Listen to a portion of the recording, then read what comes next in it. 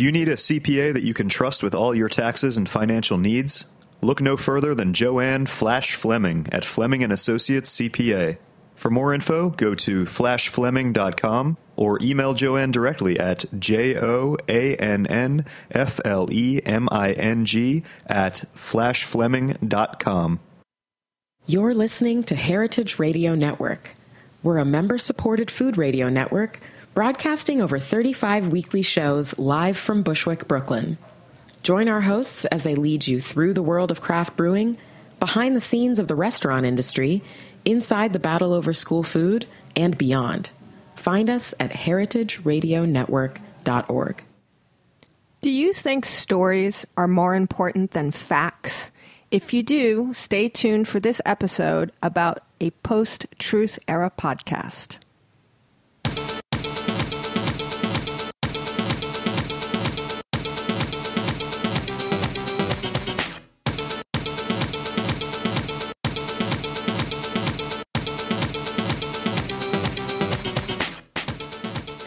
Hello, hello, Heritage Radio Network listeners. Today is Thursday, February 23rd, and I am in Bushwick, Brooklyn, in a repurposed shipping container in the backyard of Roberta's Pizza. Sounds like a little bit of an odd thing to be doing, but for those of you in the know, this repurposed shipping container is the studio of Heritage Radio Network. We've been around since 2009. We are a 501c3 charity.org. We have about 32 live shows every week talking about food, from school lunch to farm reports to fermenting, kimchi, cheese, and food tech, which is the show, Tech Bites. I'm Jennifer Leitze, your host. And today, we are going to have a little bit of a special episode. Every now and again, we like to put I guess you wouldn't say spotlight on the radio, but put a hot mic in front of some of the folks who help make this show the amazing show that it is. And today we're going to put that mic in front of David Tadashore, who is our engineer. You usually hear his voice coming from the control booth as mission control. But today, he is in the guest seat to talk about his new podcast, What's the Story? Hey, Jennifer. Long-time listener, first-time guest. How long have you been waiting to say that? I thought about that in the shower this morning. It's very good. It's very like WKRP in Cincinnati. Yeah. Totally. And joining him today is his co-producer and founder of the What's the Story podcast, Brian Farrell, who's a new voice for us. Hello. Hi. Thank you for having me. Thank you for coming. Every now and again, like I said, it's my show. I get to sort of flip the script and do something different. So I'm excited to have this show because it's coming at an extremely timely moment in the world. And we'll get into that a little bit later. But first, we will do like we always do. We'll go around the shipping container and we'll talk about apps we love, new discoveries, old favorites. And you know the drill, David. You got an app for us? Yeah, well, continuing on the Dave Tat privacy train, my app this week is called Signal. You may have heard of it. It's a texting, and I believe you can use it for phone calls as well, but it's just like a privacy-based app. Is it like WhatsApp? Yeah, very super similar. Encoded, so you can have your calls and send your text without... encrypted texts. Encrypted. Also free calls and messaging if you're over Wi-Fi. Oh, is that right? Well, for WhatsApp it is. Oh, okay. I don't know if that's the case for Signal, but then that means that it doesn't run on your tab of text messaging and things like that. Oh, I see. Okay. Or phone minutes. I'm not sure. You're not sure? No. Okay. So... You got me. Signal, S-I-G-N-A-L. I may or may not have fed him that. Signal? Signal, yeah. Yeah, I've installed WhatsApp, but nobody really uses it, so I haven't... Everybody I know uses it. Really? Absolutely. Huh. And people use it for big group chats, and I actually discovered it a few years back initially, and have talked about WhatsApp in the app section of this show, because it is, if you're running it on Wi-Fi, the text messaging and the phone calls are free. Oh. So I started using it and installed it when I was traveling outside the country, because obviously data when you roam to Thailand can be a little bit pricey. But if you're on free Wi-Fi, which there's free Wi-Fi everywhere, then you can send texts and photos and videos and make phone calls, and it's all cool. Just a Wi-Fi service. Make so sure WhatsApp. Make sure you're using that VPN app I talked about last week. Yeah, that's a good compendium. Yeah. For those of you who have not had an opportunity to listen to last week's show, but I'm sure that episode is in your podcast queue, David's app was a VPN app to protect his phone from potential danger on free Wi-Fi in the New York City subway transit system. Correct. And the name of the app is Opera? Opera VPN. Yep. Opera VPN. Mm-hmm. Okay. Thank you. It's a dangerous world. I know. It's important to stay safe. Yep. Watch out for the deep state. Well, now we're on the radar, Brian. Nice job. Sorry. Blew it. You know, but when you said deep state, I actually immediately thought of like meditation and some sort of like yogi deep state of, transcendental something. I guess I didn't go to the enemy of the deep state. To the dark web. Yeah, to the dark web and to the 1984 place. That's probably for the best. Yeah. Yeah, stay gold. The less we think about that. Maybe this is just going to be a collection of just like one-liners and witty comebacks for 45 minutes. Brian, do you have an app that you like? I do. Since Dave didn't really sell Signal, I could go for that again and You got really derailed explain pretty it. easily. I think WhatsApp actually won that app round. yeah. I think so, yeah. But WhatsApp is owned by Facebook, whereas Signal is developed, I think, sort of by like a team of like people that are really into like this tech security stuff. So if you're really into it, I would recommend it. But I'll go on to another app I had in mind. I was going to talk about Juno, which is a ride-sharing app. Not the movie. Right, not the movie, but I think spelled maybe the same way. Yes. Yeah.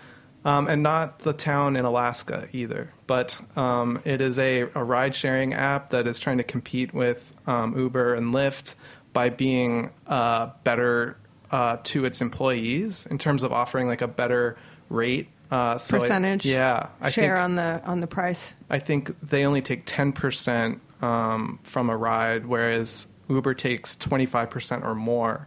And they're trying to offer like 50% of like the shares of the company to the employees within the next few years. So it's trying to be this model that is still like, it is a tech startup, and maybe there's questions about that, that'll be raised later, but they're trying to exploit the weaknesses of Uber's kind of bad reputation, at least. Which is snowballing. Almost with every news cycle, yeah. I feel like Uber puts out a PR fire and then it's just on to the next. Yeah.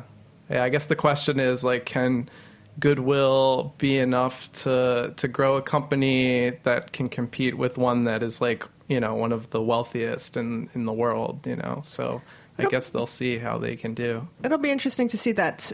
I do think that social enterprise as a descriptor and a tag word and a business aspiration is something that came into being with startup culture. Many startups in the tech space and just generally, many of the startups that are built to be disruptors want to be social enterprises. And for people listening who may not know exactly what that means, it's not a car rental service. Social enterprise means that a for-profit company has philosophy, actions, and work ethic much more aligned with a nonprofit organization. So focused on doing good for the world, being better at business, being better for the planet and the people, but still being a for-profit company. So there's a lot of startups that are social enterprise, and it's actually a moniker for like, oh, we're a startup and we're in tech, but we're social enterprise. Yeah, I think that they would probably fit in that realm. There was, if you're interested in more about it, there was like an article in the New Yorker recently about them. So they kind of explained their origin story sort of along those lines. But I think it also would be cool if there was also something that could develop beyond that, like sort of realm into like a full-on cooperative run by the workers. I think there's one in Austin, Texas, and so maybe that's another better model even ultimately in the end. Well, it'll come down to how the customers and the consumers feel, and it'll also come down to how the drivers feel, because the drivers are the people who are the product. I mean, it is a tech platform, all these things, and it becomes ease of use, but at the end of the day, if you don't have drivers driving around, then you don't have a car service company. And my experience has been with drivers who are both Uber and Lyft drivers. They preferred Lyft because they were getting a better deal and more money. So then now add Juno, and then, we'll see. We'll see. There are interesting times, and, choice and competition are kind of what breed, the best services. And what best is a definition that I think is a little bit of a moving target. Yeah. So I realized I hadn't done an app in a while, because I usually write my notes for the show, and then I have my app, and then I'm turning back and back and back to the page where I wrote my app, because the last few episodes I haven't had one. So my app is an app called Countable, which has been around since 2014. It started as an online product. It is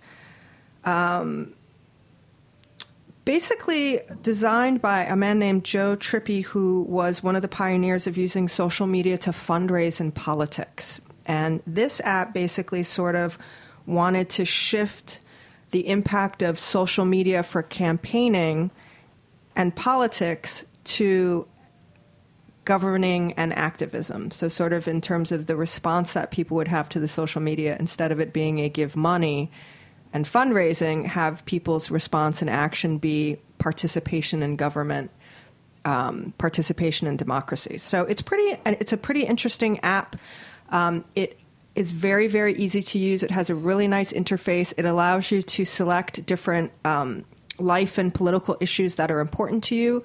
You put in your address and your zip code, and then it shows you who all of your representatives are. And then it gives you alerts, or you can follow a feed on a screen of what the real-time votes are happening in Senate and Congress, which way your elected officials are voting, what's coming up, what people are saying. So it's kind of, it's a little like if C-SPAN was an app tailored to your geographical location and your interests. And it can send you as many alerts in real time as you want, or you can go to a feed. You can also follow other people that you know who are in it. And it also has a mechanism for you to comment and respond and reach out to your different elected officials. So it's really interesting. And it's been just going off like a pachinko game over the past couple weeks with all the different things that are happening. But it's a nice way to keep track of what's actually happening in real time in the Senate and the Congress right now, if you're interested in that, versus following whatever the big storylines are in the media. So if you're interested in things at a more granular level, or you're interested in things that maybe aren't in those big news cycle stories, then this is a way for you to keep track of them. Yeah. All easily in a handy little app. Yeah, that sounds like a great way to break free of the social media narrative that we're all getting our news from. Exactly. I mean, it's a way of staying informed about what's actually happening without any editorialization or opinion or sensationalism or anything like that. So if you're just, it's almost like a ticker for the Senate or the, Congress. It just sort of is going through the different activities in real time, which is helpful sometimes. Sometimes you just want the information and you don't want it coming with, an opinion or an adjective or, Yeah, this person was eviscerated by this person. Exactly, et cetera, et cetera. exactly. Because I think that's also the emotional side of it is what makes things so fatiguing. Yeah. Facts unto themselves necessarily aren't. And facts is a great pivot point into why we're here. Well done. Ooh. So, Dave Tat, who is David Tatasciore outside the Heritage Radio Network persona, he has a website davetat.com if you want to check it out and see all his different projects. I would actually discourage that. That's, I looked at the web. I don't think it was bad. Well, that's the website I use when applying for grad school, so it's sadly out of date right now. It seemed like okay. No, it had what's the story and all your current things on it. Yeah, I think I did make that update, but some other things are just irrelevant at this point. But yeah, you should have maybe saved that for the break and not said that on air, and just put update website on your to-do list. Too honest, yeah. But that's okay. We'll edit that part out. Yeah, well, go. It's live. We don't edit. We don't do that. I'm just kidding. No, we don't. And you're not steering the ship right now. So. No, certainly not. Well, so if you want to see what Dave was like in 2000 whatever as a grad student, you can visit that time capsule. Yeah. I did notice you looked a little fresher and like you'd had a nap. Yep. So not world weary yet. World weary. Down. Yep. Anyway, Dave Tat plays the sound guy. Yep. On the What's the Story podcast. He is also doing the sound design, recording, editing, mixing, and producing. You're kind of a jack of all audio trades there. Yeah, definitely. And then we have Brian Farrell, who created it. It's a really interesting 4-episode podcast that launched in January of this year. And it basically follows the story of a young man named Ray Elliott, who worked as a professional fact checker and kind of had his hopes and dreams crushed when he realized that one of his favorite podcasting series reported a story that wasn't entirely true. So he decided that stories were more important than facts, and he goes out into the world and he puts together and what's the version of air quotes when you're on the radio? He puts together this sort of like radio journalist crew to do radio news programming where facts are loosely regarded if they inhibit the power of the story. Right. And it's a comedy, and it's fiction, and it's billed as being a podcast for the post-truth era, which given the whole like fake news, real news, environment, comedy, satire that we live in, it seems extremely timely to me. And my question is, obviously you didn't just make this up in a day and then post it in January. At what point did you start developing this idea? And did you know that you were going to be releasing this at a moment in time when it's funny, but it's kind of not? Yeah.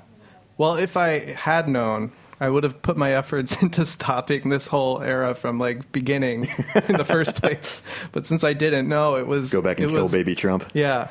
Go back in time. Well, it's kind of just... I thought he was going to say like go door to door and be more participatory in the electoral process. That's probably what he meant. That is what I meant. Okay. Yeah, but just to clarify. Thank you, because we are being, spied upon by the deep state again. Just kidding, maybe. Anyway, Maybe we'll get a sad tweet. Okay, I'm sorry. I can only hope. I digress. So if you had known... yeah, well, I think what's interesting is we really approached this show with the idea of it being very much not like connected to politics, at least very heavily, because my everyday job, I'm actually an editor for a news site, and so this was something I viewed as WagingNonviolence.org. That's right, yeah, which confirms why I would not be taking up Dave's campaign against Trump in the exact way he phrased it. But a little extreme. yeah, it's a political news site, sort of about movements and activism, and well, it's kind of interesting because the idea for What's the Story came up, in 2014, I think, and so there's still a little bit time left in the Obama era, and I'm running this news site where obviously things are happening in terms of activism. You have Black Lives Matter and like the fight for 15 and all that, but I think in general people were way less engaged, feeling much more confident in the government's ability to kind of keep things going. And so it was almost like a slow time in a sense, and I saw this opportunity to do a little side project that would be totally unrelated to my everyday political world, and just do something fun with my friends who, the 4 out of the 5 of us were all living together at the time. And so it was just kind of a project that fit everyone's various skill sets, and it seemed like it would just be a fun kind of exercise for me, especially because I've never done really comedy, and I haven't really dabbled in fiction since like college. So this could also have been subtitled "A Podcast Project Experiment in Cohabitation and Co-Creation." It could be, perhaps, yeah. Sort of like a commune podcast. Yeah. Like put a bunch of people, put like 5 people into a Manhattan adjacent apartment. Because I'm assuming you're in Brooklyn. Yeah. Yep. Put 5 people into a Brooklyn apartment and have them make a podcast together. Yeah. Well, the experiment... That could have been a show unto itself. The experiment in that sense may have failed because we're no longer all living together. Are you still friends with most of them? You know, and as much as I'm able to do a conversation like this with Dave, you know, but no. We're all very good friends. It just kind of started hitting the mid-30s point where it was time to start, you know. This is a screenplay for HBO. Group This is a housing. screenplay for HBO that's adjacent to Girls. Boys. Yep. Yes. Wow. Judd Apatow, If you're listening. email us. Yeah. Email us, techbites@heritageradionetwork.org. So, yeah, it's funny then that when we finally, 2 years after starting this project, release it, it's in this totally different moment where everyone is activated, and it almost feels wrong to do something or put like any kind of, you know, project, creative project out into the world that isn't saying something about this moment. And so I am thankful that strangely this concept that we had about like facts and truth and all that like ended up being very relevant in a way we weren't expecting. So that this moment does make the project feel very real, and you know the way we talk about facts and truth are always present and will continue to be present, hopefully beyond this current presidency. But obviously this raised the stakes in the way we talk about those issues. I think it dovetailed very nicely into being extremely relevant. I think it would have been engaging and entertaining if it came out a year ago. The fact post-truth era feeling of it makes it very timely. But I would argue also that it's important for people who are creators and artists and, you know, writers and radio producers to continue to do things that are simply for artistic pleasure, artistic endeavor, experimentation. Arts and humanity, I watched the Grammy Awards, and the head of the Grammys gave a very, very poignant speech about how, you know, one of the true measures of a great civilization is their arts and their culture and their music. And you could make a strong case that in periods of, you know, political and civil stress, unrest, conflict, it's almost more important to hold on to and continue to look at art and make music and listen to stories and read fiction and poetry and all those kinds of things, because that's how we, you know, maintain our civilization and maintain, you know, sort of that higher thinking, which, you know, when we look at what potentially might happen with the National Endowment for the Arts, I mean, that's just very heartbreaking. And I have to say, you know, again, I said it at the top of the show, Heritage Radio Network is a 501c3 charity nonprofit, and we subsist entirely on member donations and underwriting from our sponsors. And so while we think about how grateful we are to those people, we're going to actually take a listen right now and take a break to hear who one of those amazing companies is that helps keep us on the air.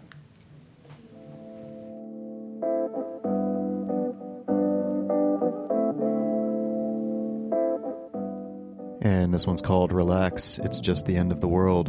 We'll be right back.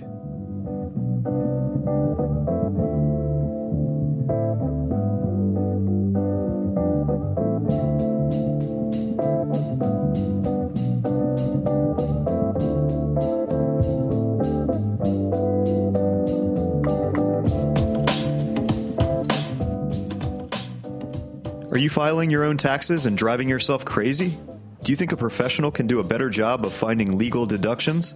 Do you own a business and need help with the accounting and taxes? Are you a not-for-profit business that needs financial guidance?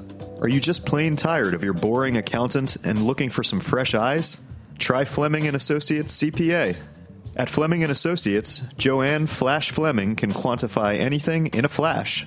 She'll do your taxes, assess your worth, and is even a forensic accountant, an investigator of white-collar crime. Joanne Fleming once said, "It was terribly hard for me to read Moby Dick, but put a financial statement or a tax return in front of me, it's like a novel." Imagine that. Has the political and financial news got you feeling down? Joanne Fleming was the accountant for the Occupy Wall Street movement back in 2010. Who better to trust with your financial secrets? For more info, go to flashfleming.com or email Joanne directly, JOANNFLEMING at flashfleming.com.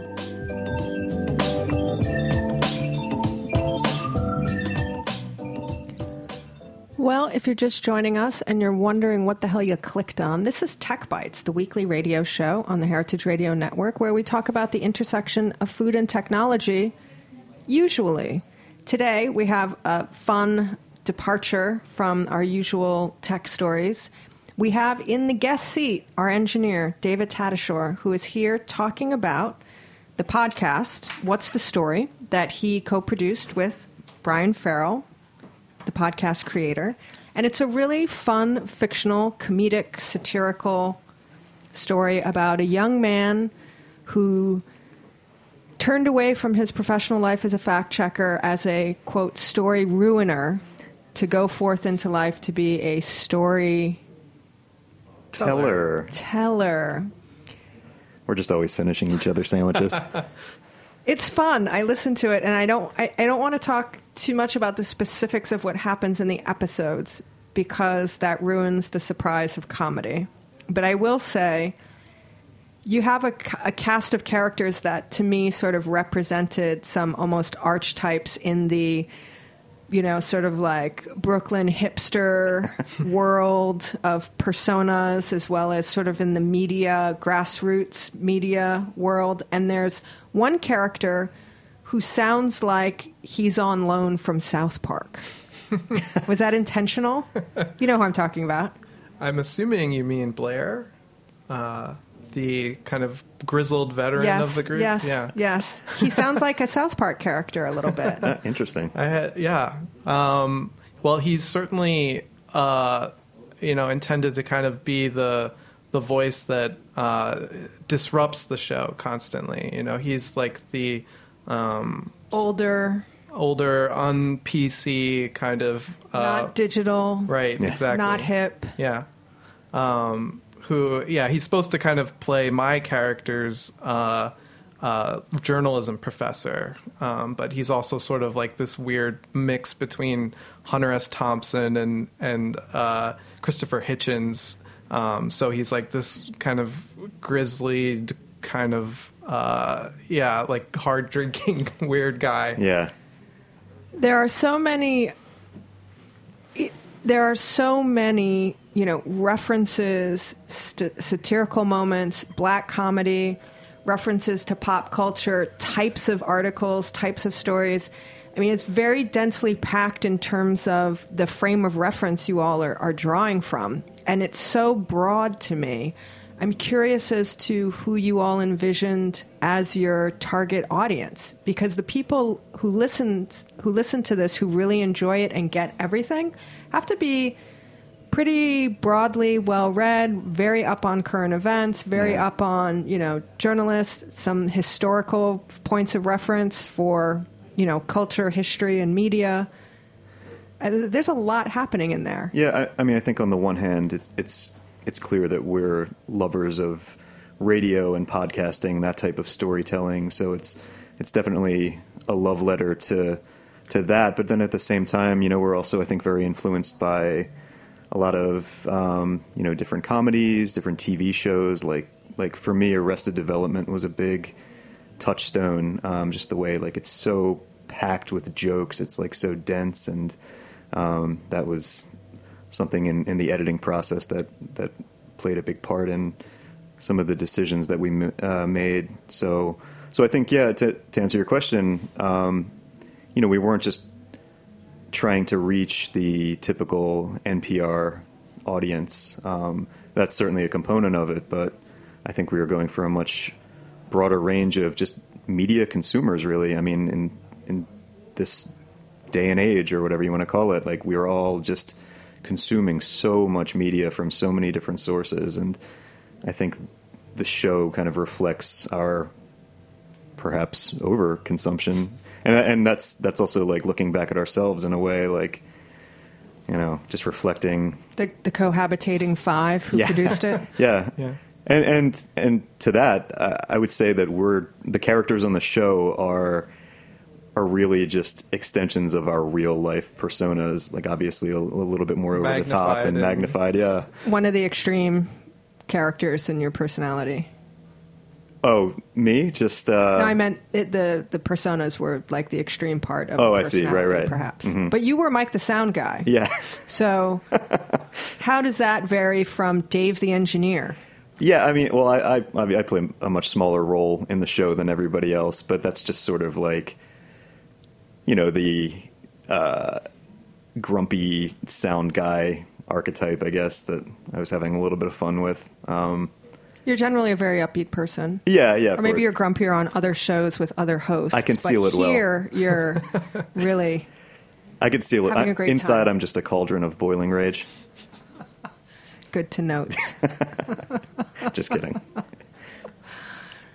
So, how has the show initially been received? And does it being out at this point in time, does that make you think you want to continue, do it differently, evolve it? Is it more relevant? You were saying earlier, Brian, that you wonder if you should be doing, stories more impactful in the political vein, if, doing something fictional and comedic if this is the time for it. Yeah. I think you kind of hit on that too earlier, talking about the importance of being creative and the need for arts and all that in this time. I saw actually one of my favorite fiction writers last week, George Saunders. He just came out with a novel, and someone asked him that question about, like, how do you feel putting out this novel in a time when, like, feels like we need all hands on deck working politically, and he said exactly what you said. And so it also, he probably was working on the novel for the last 5 years, right, and not the past 5 months. Yeah, exactly. I mean, things take time. Yeah. So, I mean, I think going forward, I still think that I would love to continue doing creative work and finding time for that in my life, mainly because now, like, editing stories about movements and activism has become, like, we've just been flooded with content in a way we haven't been before, and I need that balance in my life, as I think most people.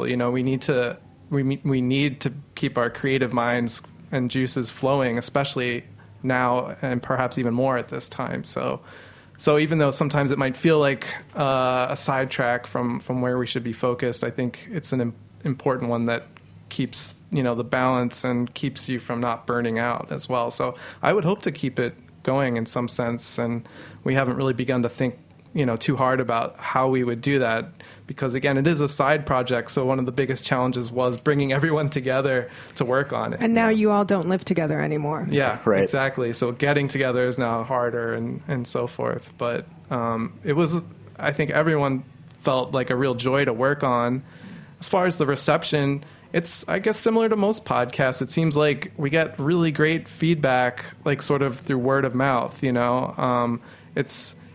It's hard to tell who's listening, and then you talk to a friend or a friend of a friend you haven't heard from in a while on Facebook, noticed it and has listened, and it's kind of energizing to realize that. So it seems like most people that we know, friends of friends and so forth, who've heard it have gotten it in the way we hoped they would, and that's very encouraging. Yeah, definitely. So, Dave, for you, was it a very different departure from your day to day as a side project? I mean, Brian is working in a primarily written digital context, so for him, a podcast and a script is a big departure from his day to day. Was it a little like busman's holiday for you, or? Well, yeah. So, or no, because this is live and you got to express all of your mixmaster skills. Yeah, I mean, from a technical standpoint, it is nice to step away from the live to tape thing for a minute and do something more produced. Like Brian was saying, that's definitely an issue of balance, and it was really fulfilling to be able to get to do that kind of work, and also just to be able to work with these people, my friends, who are all very creative in their own right. I mean, Brian is a journalist and a writer. Brian McCarthy is an actor. Jerry Tobin, he's a playwright and writer. Ren Peer, also into comedy, stand-up comedy and writing. So, and singing. Yeah, of course. How could I forget?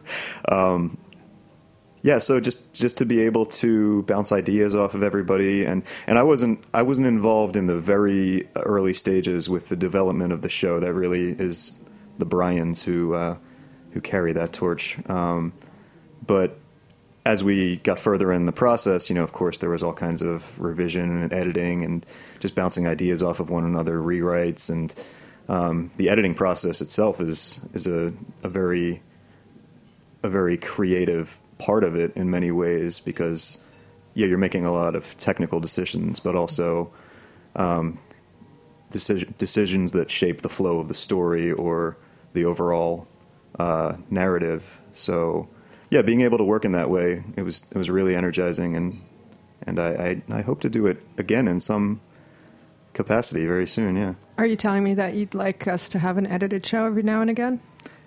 I mean, that's no, and I love doing the live radio stuff, of course. Like, awkward. No, not at all. I mean, like, this is just another way to sort of to flex and to use my skills. But I'm putting you on the spot. No, I know. But in all seriousness, I mean, we've done some pre-produced content here at Heritage Radio. I encourage everybody to check out On the Road with Beer Sessions Radio, or Saxelby Radio Scholars has produced radio, which is wonderful. And also Inside School Food. We did this amazing piece about Philando Castile, which is probably the best thing I've ever done here. So, it's great to work in all these different kinds of ways. So what are your plans for What's the Story now? You have it. You have the complete series of episodes which take the story to a stopping point. I'm not going to say end, because certainly there's potentially, I think, a lot more that Ray Elliott can do out in the world, but we'll say a stopping point. Are you going to shop it around? Are you going to take it to different things? Are you going to work on the next installment? Or maybe something like, American Horror Story, where it's the same group of people doing something kind of in a similar vein, but a totally different character and storyline, maybe satirical comedy, post-truth factoid. That's an interesting idea that we hadn't even talked about. Yeah. Well, I mean, I could see your collective sort of lending itself to that, because you have everybody who's plugged into kind of a specific production role, specific production skills. You have a good balance of, kind of voices and ages and male and female and, all those kinds of things that if you took the same group and shook it up and said, okay, now we're going to do the same idea, but it's going to be, somebody on the campaign trail, or, somebody moves or is abroad, or, I don't know. There's so many avenues, but similar to, I think that's one of the most interesting things about American Horror Story. I'm not a huge fan of the show because it's a little scary and creepy. And I don't want scary and creepy right now. I want something a little more. Yeah, we get enough of that in the news. I like action. I just saw John Wick 2 and loved it. Second only to John Wick 1, which was amazing. Did he get a new dog? I don't want to ruin it for people. Okay. He gets a new dog at the end of number 1. I haven't even seen it. That's the only thing I know about. Get in the game. John Wick 1 and then John Wick 2. Okay. It's good. It's good. Is there going to be a 3? It's in production now. Of course there's a 3. It's a trilogy. Yep. Everything's a trilogy. Got a franchise these days. Yes, Yeah. yes. Got kids to put through school. But it is interesting the way they have the same people and the same actors and the same writers, and they have a genre and a style, very stylized thing that they do that, you could certainly take that and develop it into a different storyline and have the same people be different characters and all that kind of thing. That's an interesting thought. Yeah. Well, with the podcast boom, I think there's a lot of ripe material to, I think, kind of harvest from this format that maybe hasn't been played around with yet. I mean, that's sort of where this idea came from, was just listening to This American Life and Radiolab and thinking about, like, the format of these shows they're great vehicles for storytelling. They do nonfiction, but the idea was, for me, for some reason, even though I work in nonfiction, was like, wow, what could we do with this in the realm of fiction? And so I think there's many different configurations that could happen as the podcast boom continues to grow. Yeah, it's definitely a niche that I think hasn't been Exploited. done to death yet. No, So not to its entirety yet. One thing that I was thinking about when I was listening to it, and the Doctors Without MDs episode. So funny. That was the very first one we wrote. Yeah. So funny on so many levels. Sierra Leone. Yeah. But it made me wonder if you made it just a little sharper and a little bit less fictional and just a touch sharper, if there could potentially be some confusion as to if it was real or not. Yeah. Because we do live in an era where, between Facebook and Instagram and the different algorithms for how you get things served up in your social media feed, you don't necessarily know when something has happened or when an article's been written, because people are constantly bubbling up things. I'll click on something and that's, the best Super Bowl nacho recipes of all time, and it'll be from like 2013, which clearly there have been nacho advancements since then. Clearly. And also sometimes, because of there's news, there's real news, and then there's actual, like The Onion, fake news and satire and comedy, Saturday Night Live, and things like that, where things bubble up. But sometimes even a newspaper in a foreign country can take something that was actually comedy and run it in the newspaper as real news. So I wonder if there's also just this funny fine line where someone could stumble across something and be like, oh, have you heard of this Doctors Without MD thing? Yeah. Well, I was going to say, like, the fact that there even exists the saying or hashtag "not the onion" speaks volumes. I mean, that you have to point out when, oh no, this is one thing. Right. It's not. Real. And even when it's very smartly done, like in The New Yorker, I think a lot of their satirical humor pieces are Andy Borowitz. so close. And you almost sometimes, is that an article in The New Yorker, or is that comedy? I think in The New they Yorker? started having to put a disclaimer on that, didn't they? Yes. Yeah. Yeah, I don't think we'll have to worry about that with our show. How funny would that be, though? Yeah. That could be like your goal. That sketch you mentioned is the most like straightforward one, and maybe we'd have to think about. And then with the quote from the government official, Yeah, we're trying to replicate the success of that. Yeah. Who knows? Maybe you're right. Maybe Sierra Leone will be looking for this fictitious organization that is apparently.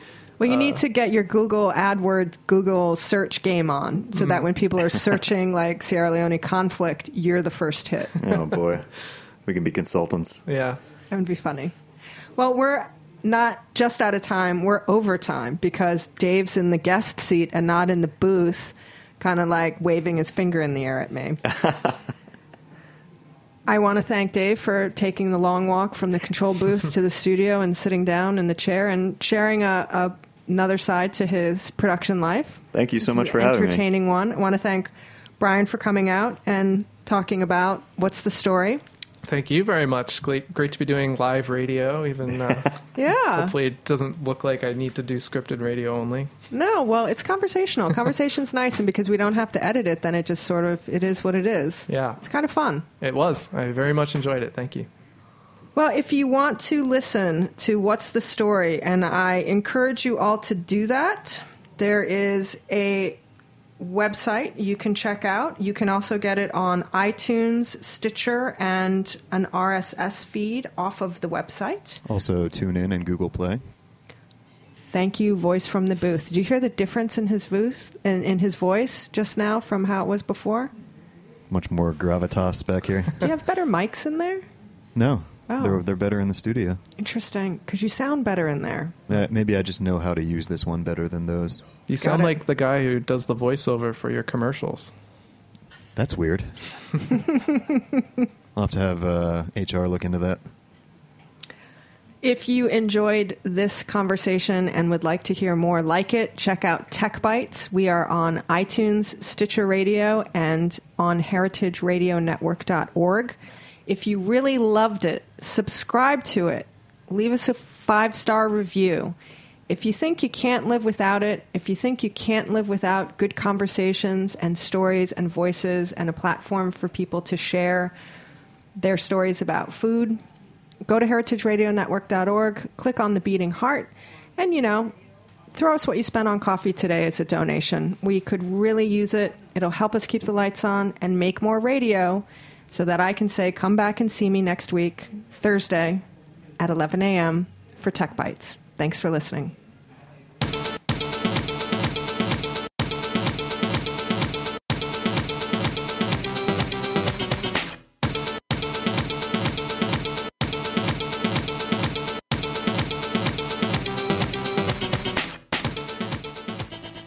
Thanks for listening to Heritage Radio Network, food radio supported by you. For our freshest content and to hear about exclusive events, subscribe to our newsletter. Enter your email at the bottom of our website, heritageradionetwork.org. Connect with us on Facebook, Instagram, and Twitter at heritage_radio. Heritage Radio Network is a nonprofit organization driving conversations to make the world a better, fairer, more delicious place. And we couldn't do it without support from listeners like you. Want to be a part of the food world's most innovative community? Rate the shows you like, tell your friends, and please join our community by becoming a member. Just click on the beating heart at the top right of our homepage. Thanks for listening.